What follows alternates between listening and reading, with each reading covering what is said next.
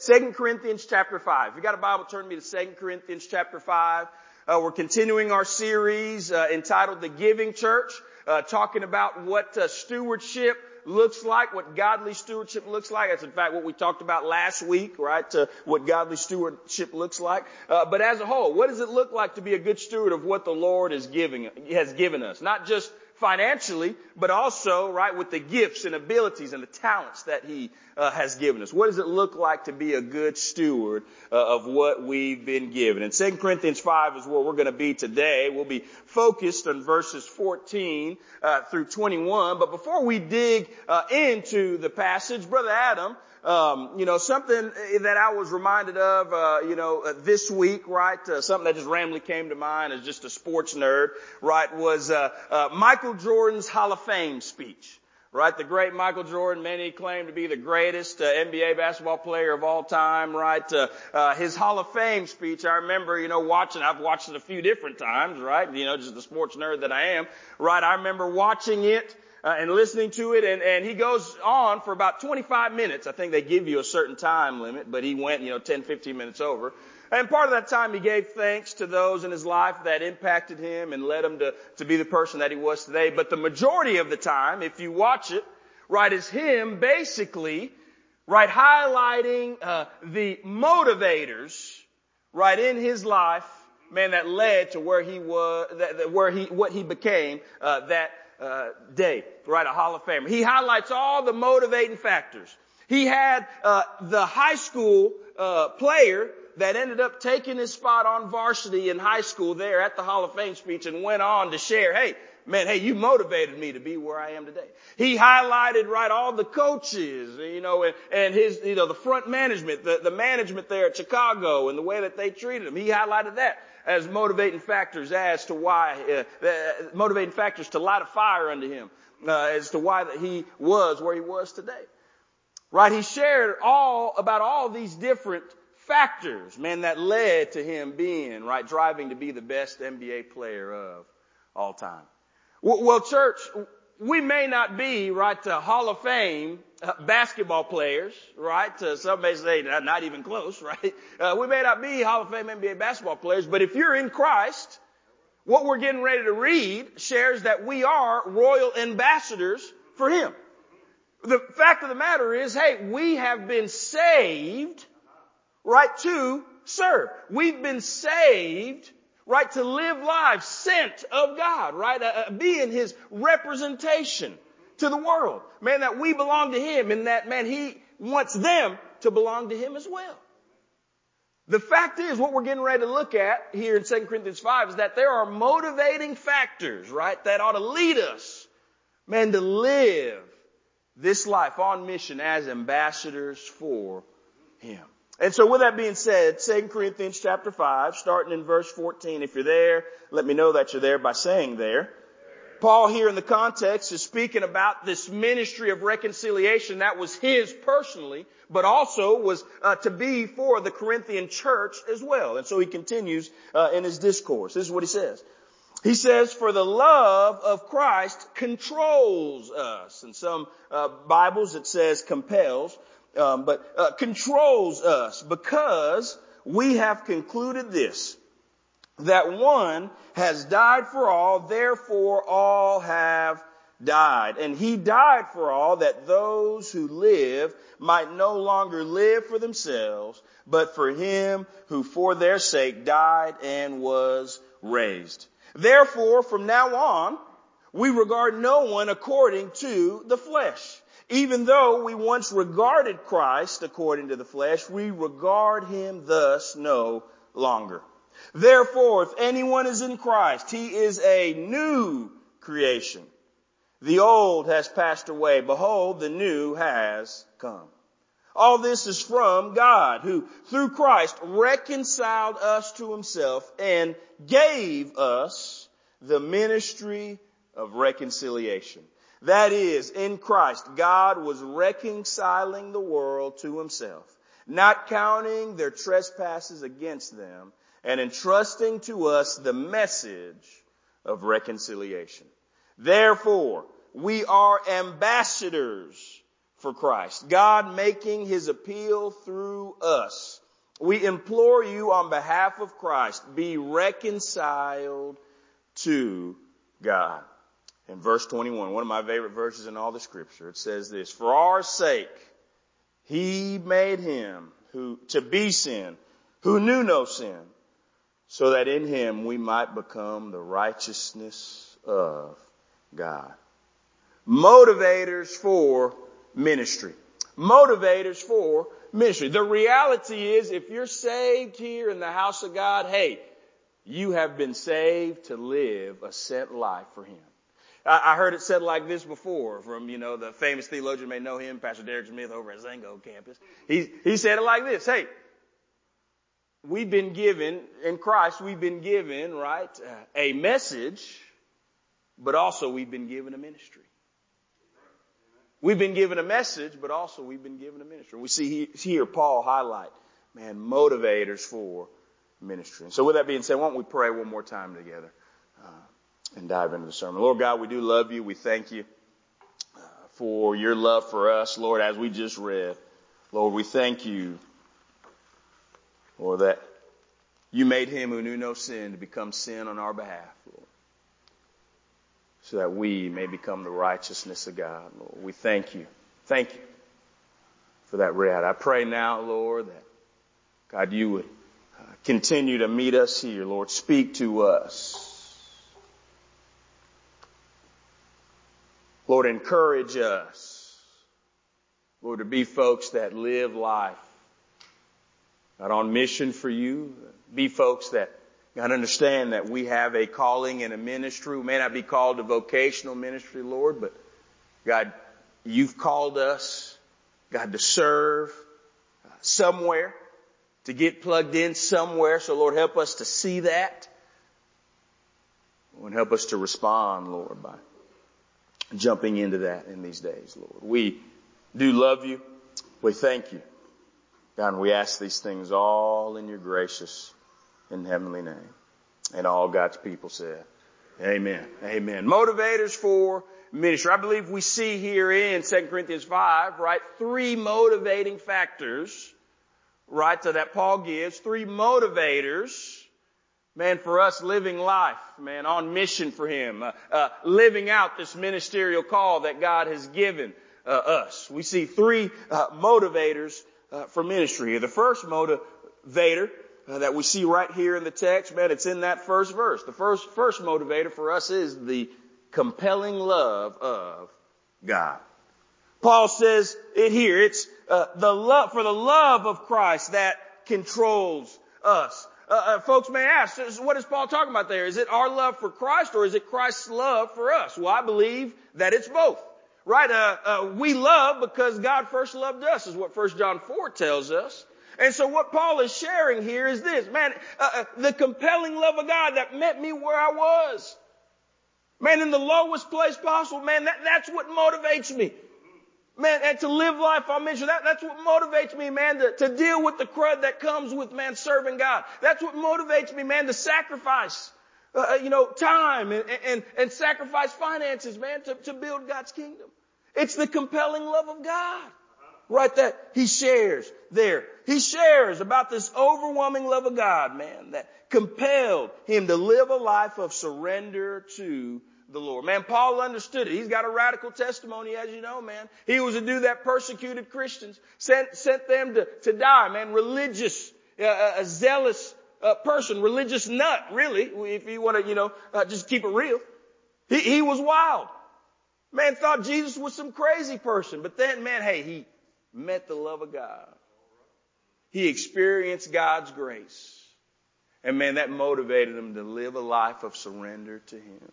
And in the same way, church, the love of God ought to compel us, to live right out the ministerial call that God has placed on our life.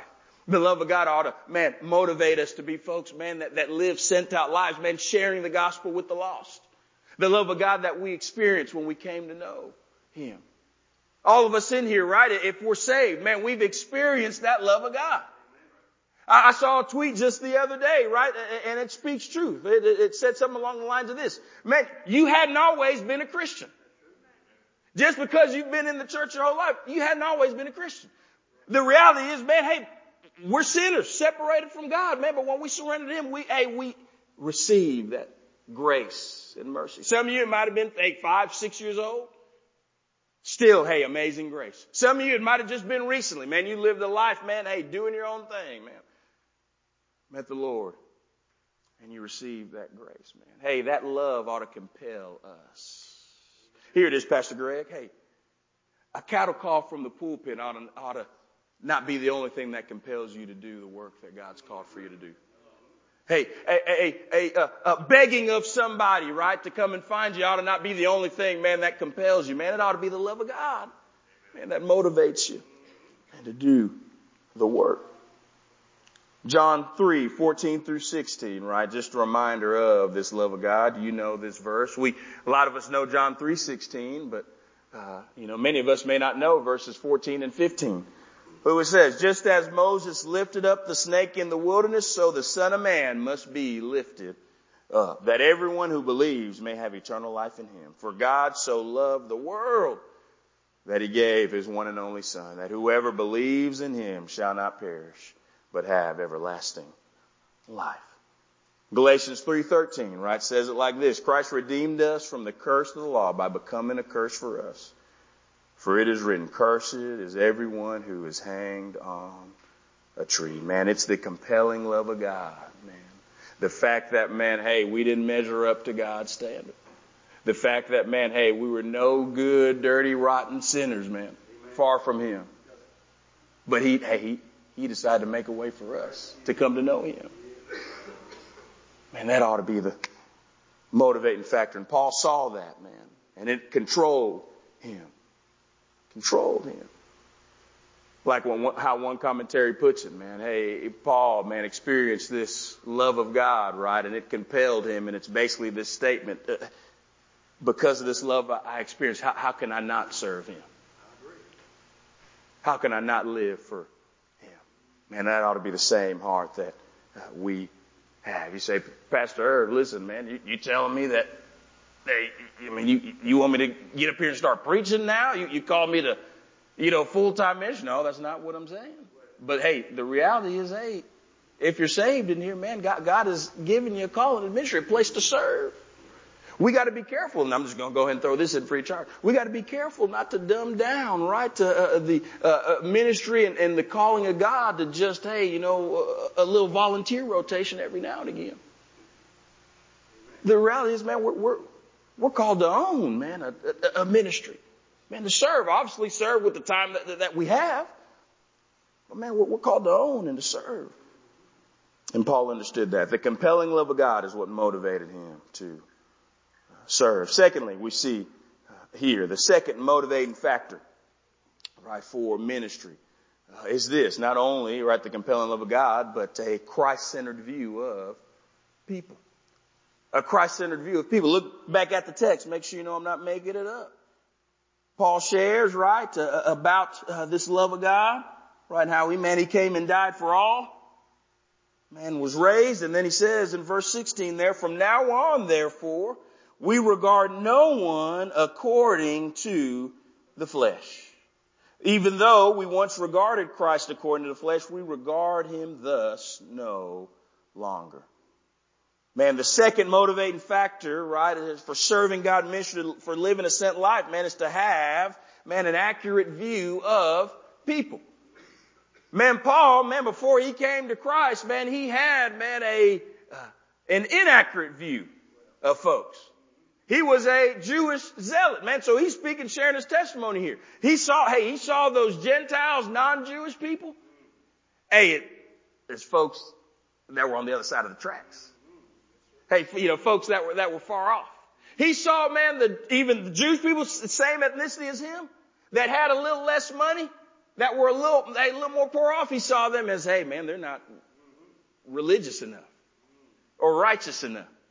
He had an inaccurate view, but then, hey, he got blinded by the light, right? And man, he was ministered to, man, raised up to be a disciple of Christ, and man, hey, his view changed. And all of a sudden, he saw people differently. And now he was the one, man, that was going and ministering right to the Gentiles, the folks that were far off. Say, Pastor, how do you know that? You can look through the whole book of Acts. Man, he's ministering, to folks near and far. Folks in prisons. Man, folks that were doing, witchcraft, and wizardry. All kinds of stuff. Because he had an accurate view of people. In the same way, church, we've got to have a Christ-centered view of people. Here it is. The difference between a lost person and a saved person is how you view people. The difference between a lost person and a saved person is how you view people. The reality is, right now that we're in Christ, the way that we see people has changed. The first thing that we see, right, ought to not be, that person is a little frumpy looking. They may have some issues. Or, that person, man, he tatted up. Yeah, he's not from the same area I'm from. Or that person, man, they lean a different way. I don't know if I want to talk to them.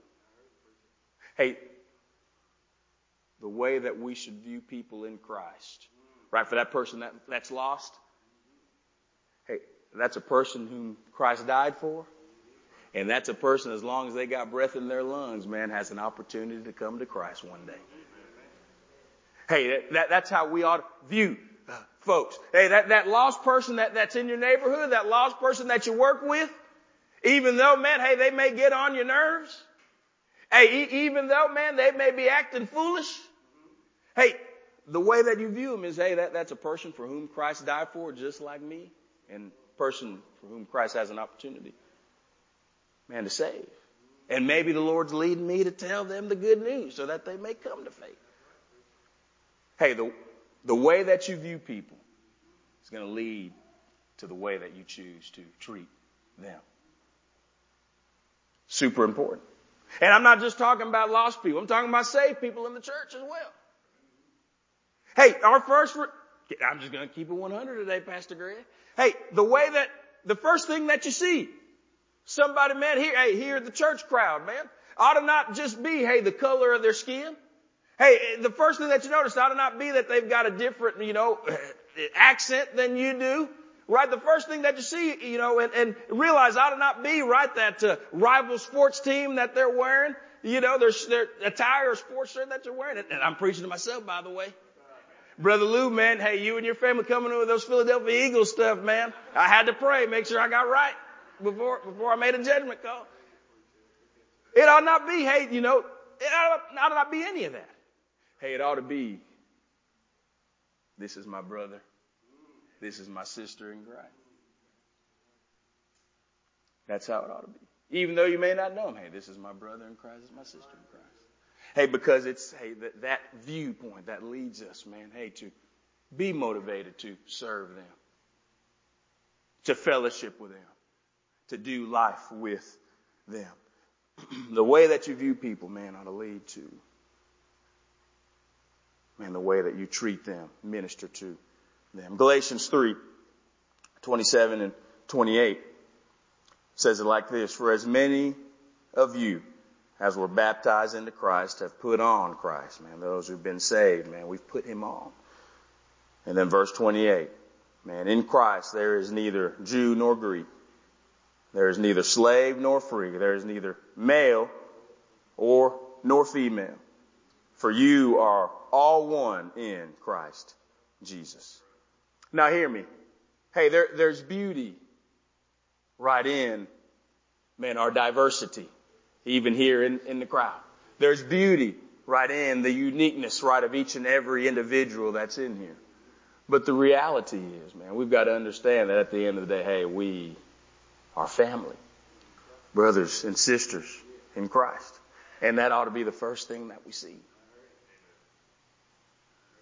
And the way that we view that person will lead to how we choose to minister and serve with them, but also serve them where they are. Man, I'm thankful for diversity within the body. I'm thankful that we can be united, even in this room, we got folks from all over the country, all over the world. Man, we can still be united in Christ. Man, and walk in Him together, serve Him together.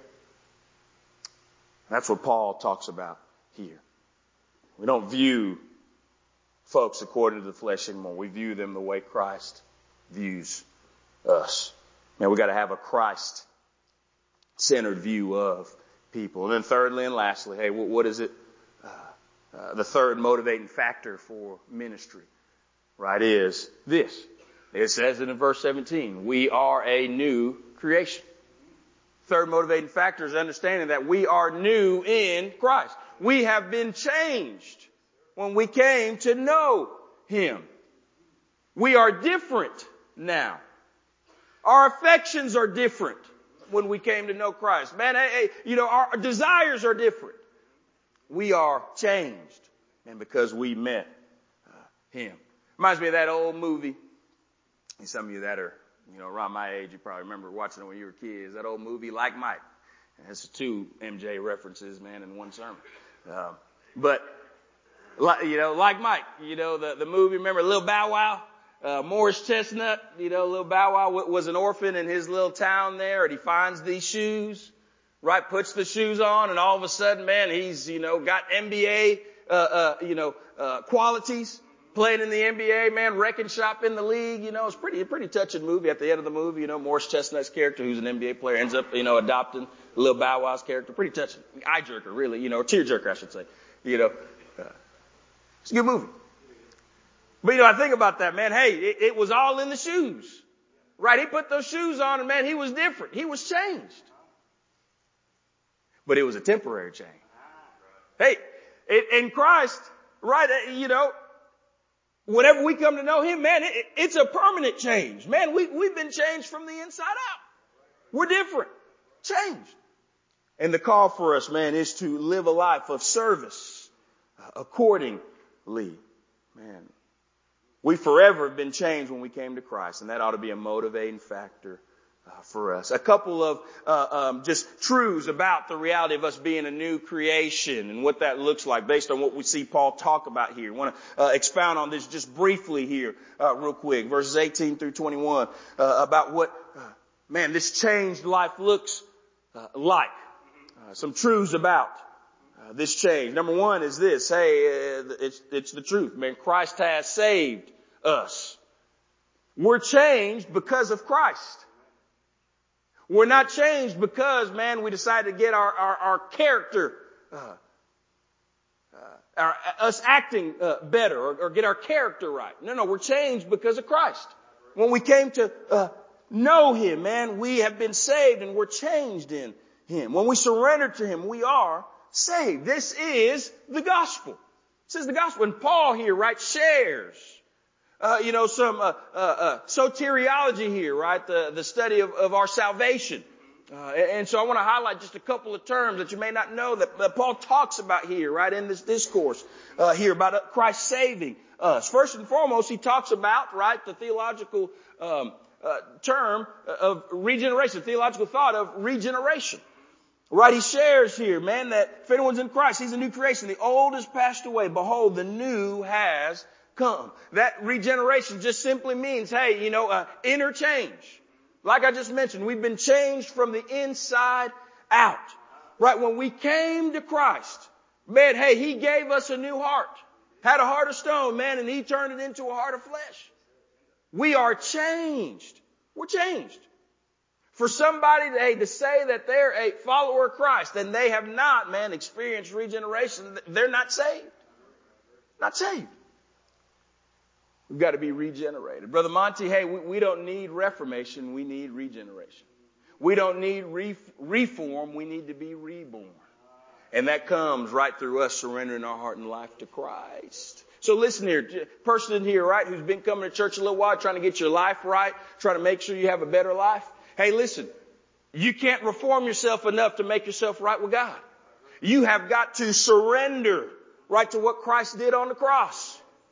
And when you do that, man, surrender Him, right? Accept Him as Lord and Savior, man, He changes you from the inside out. Regeneration. separation.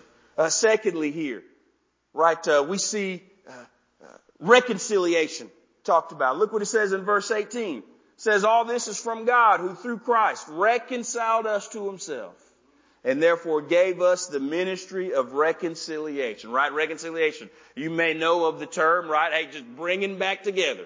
Reality is we were created to live in relationship with God, but that was severed because of our sin. Well, God made a way for us to be brought back together into a relationship with him, and that is through Christ. And so when we came to faith in Christ, man, we were brought back into a relation with him. Romans 5 talks about it. It says at one time we were enemies of God. Enemies of him. You know you can be an enemy of God. You can be a faithful attender of a church and still be an enemy of God. We were enemies of him before we came to Christ. But the Bible says when we surrendered our heart and life to Christ, man, hey, we have become friends. Not just friends, by the way, either. Family. Become family. Man, we are part of the family of God. Reconciliation. The next truth about salvation that he talks about here is, man, the theological concept of justification. We've been made right with God. Look at it says, verse 19, that is Christ God was reconciling the world to himself. Hey, not counting their trespasses against them. Justification, a legal term. Right, that speaks to, man, us being ruled innocent because someone paid our sin debt in full. Paid our sin debt in full, man. God as the just judge, right, man, hey, the ruling was that we were guilty. Sentenced to life separated from him, man. But hey, Jesus stepped in and said, you know what, I'll take the punishment for that. And now, hey, we've been acquitted. Not guilty. Hallelujah. Hallelujah. You know, I've watched a lot of, law shows, Brother Tiny. I, at one point in time, before went into ministry, wanted to, pursue a law degree, go to law school. Man, that stuff fascinates me. Watched a lot of law shows. And, I've seen a lot of scenes where the judge, right, will rule somebody guilty or not guilty, will acquit them, of their crimes because, evidence, hidden there. But one thing I've never seen in any of those shows or in real life, or if it's happened, it's very rare that it happens, is that a judge, after ruling, right, that person that's the defendant, ruling them being not guilty, ruling them, man, being acquitted of the crimes, the judge then inviting them over for lunch or dinner afterwards. Never seen that. Well, can I go ahead and tell you? My. Hey, the God that we serve, hey, not only, man, did he, man, declare us not guilty in him, but that reconciliation part, man, hey, he's invited us now to become part of his family. He's taken that next step. He didn't just rule us not guilty and let us go and do our own thing. He said, no. Hey, you can come and be a part of the family now. You can come and be a part of the royal family. Hey, you are now mine in him. Man, praise be to God for that. And then the last theological concept that we see here is in verse 21, right? Pertaining to salvation, right? The theological concept, theological thought known as imputation. Verse 21, for our sake he made him to be sin who knew no sin, so that in him we might become the righteousness of God. Imputation just simply means this, right? We, man, now in Christ, man, his righteousness, man, has been credited to our account. It's a financial term in the original language.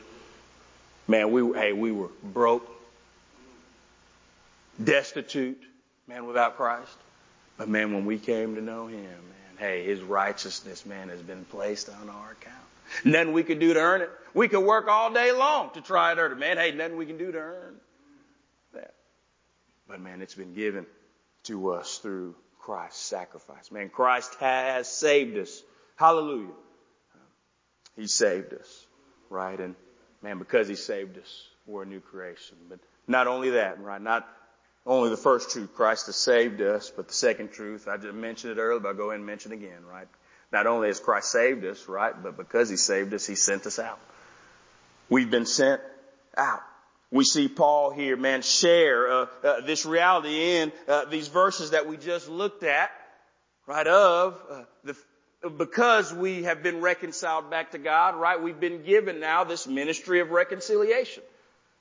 Because we've been reconciled to God, man, our life's purpose ought to be, man, to live a life compelling folks. Hey, man, be reconciled to God. This God that I met.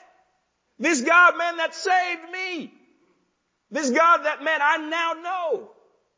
Man, hey, He wants to know you too. Hey, so, man, come and be reconciled to God. As I shared earlier, right, we've been given a message and a ministry, right? The message is this gospel message that I shared. You don't have to have a PhD in theology to share this gospel message. All you got to do, or all you've got to know and understand is what, man, Christ did for you. That's all you need to know. You ain't got to have a PhD, right? Or an MDiv, or, man, go to some, hey, big theological school. You just got to be like the psalmist that said, hey, come and listen, man, to what God has done, man, for my soul. Man, the call for us is to share this message of the gospel, man, with those that are lost around us. Man, who are those people in your life, man, that you know need the Lord? And ask the Lord to open up a door for you to be able to share, man, that good news with them. We've been given a message, but also we've been given a ministry. Right? All of us in here, like I mentioned earlier, are called. Man, what's your ministry? Man, where's your calling? I know in a context like this, because of where we are, man, I've said it, many a time, man, I said it last week, but we've got military families, man, only here for a short time. Well, with the short time that you have, man, the Lord, man, is calling for you to get plugged in and to serve here. I know some of you, hey, you're coming from, a background where you have no church context. Didn't grow up going to church. Man, this whole church thing is new to you. You think, man, what can I give to the Lord? Man, what do I have, man, that the Lord wants in terms of service to Him? Well, hey, we'd love to help you out with that. First and foremost, man, what are your gifts and your passions? What's the Lord gifted you in, man? And we'd love to get you plugged in an area of service here. But not only here, man, but outside these walls as well. This isn't just a message that's self-serving for the church. No. Man, the call is to get plugged in and serve, man, where the Lord may be leading you to serve. But the call for us is to start somewhere, man. We've been given a ministry. And you don't have to be called to vocational ministry, man, to be a part of that ministry. And so the call is to answer the call to live sent for Him. 1 Corinthians 15:58 says it like this. Therefore, my beloved brothers, be steadfast, immovable, always abounding in the work of the Lord, knowing that in the Lord your labor is not in vain. And then Romans 1:16, right? Very familiar verse talking about, man, this message. Paul says, hey, for I am not ashamed of the gospel. Hey, the same dude that was persecuting people for sharing this gospel is now making this declarative statement. Hey, I am not ashamed and of this gospel. For it is the power of God for salvation to everyone who believes, to the Jew first and also to the Greek. Man, the call in response this morning, right, is, man, to get plugged in somewhere. Get plugged in somewhere. As we get ready to close, just want to share just a practical way to take that first step in jumping into serving the Lord. You say, Pastor Irvin, I don't know all the in and outs yet, but I know I need to get plugged in somewhere. I've been coming for a little while, just kind of, existing here, man. The Lord's wanted me to take that next step for as long as I have here. Well, we've got some of these serve cards that are out on the table, just on the other side of this wall here, that, man, you and your family can fill out, which got some options, that you may be interested in serving wise. Man, encourage you to take, man, one of those cards, fill it out real quick and put it in one of our tithe boxes before you leave today. Man, and we'll get in touch with you. And that'll begin, man, that first step. You getting rolling involved. Also, man, another way, we've got Discover Hope happening after our 11:15 service today. Free lunch, man, free child care be provided. Man, you need to, Man, get involved and invested here in the life of Tylertown, man, we'd love for you to come. That's a time where we, man, talk about the ins and outs of the church. What we're about here, ways to get involved, plugged in. And so we'd love to have you. Man, but the response today, man, is to get plugged in. Because, man, of the love of Christ. How can we not? Because the love that Christ showed for us. How can we not? Man, let's choose to answer, man, these motivators for ministry.